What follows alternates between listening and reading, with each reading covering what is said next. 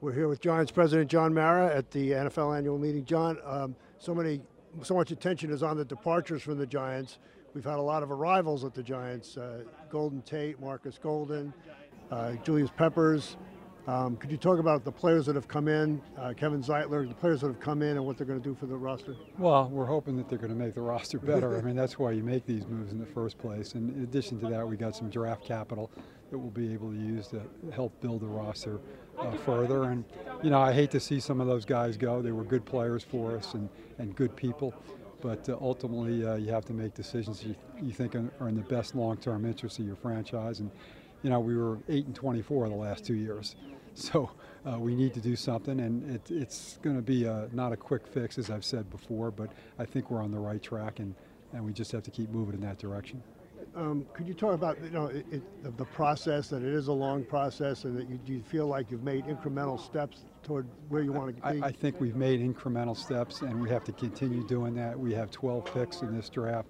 Gives us an opportunity to continue to build the roster, but you know, we have some holes to fill. Let's be honest, we were 8-24 the last 2 years, so there's obviously a huge room for improvement. I think we started that process by acquiring the guys that we did and by building up our draft capital going into this draft, which we think is a deep draft. So I think we should have a much better team coming into this season.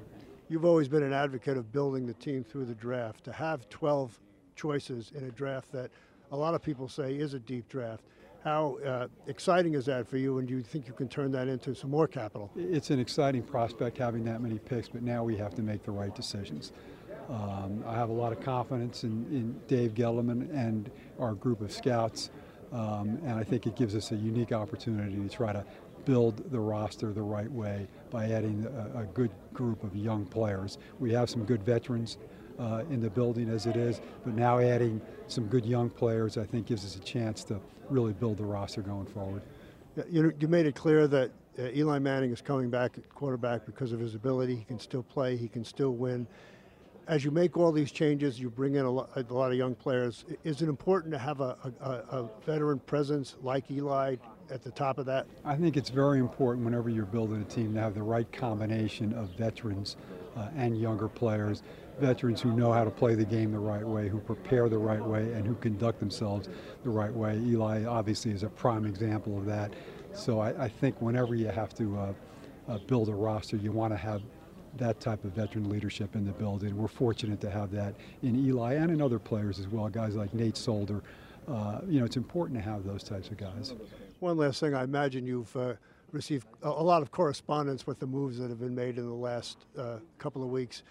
The first game is not for almost 6 months. Do you preach patience, you know, both within the group and outside? I mean, you have to ask people to trust the process, and I understand, given what we've done the last couple of years, that a lot of people don't trust the process, and I get that. But, you know, we're trying to build the roster the right way, and, you know, nobody wants to live through another 8-24 stretch like we have the last 2 years. I think we're off to a good start in terms of getting the right people in the building and adding all that draft capital. So if we make the right decisions going forward, and I'm confident that we will, I think people, our fans, will see a much better product on the field in 2019.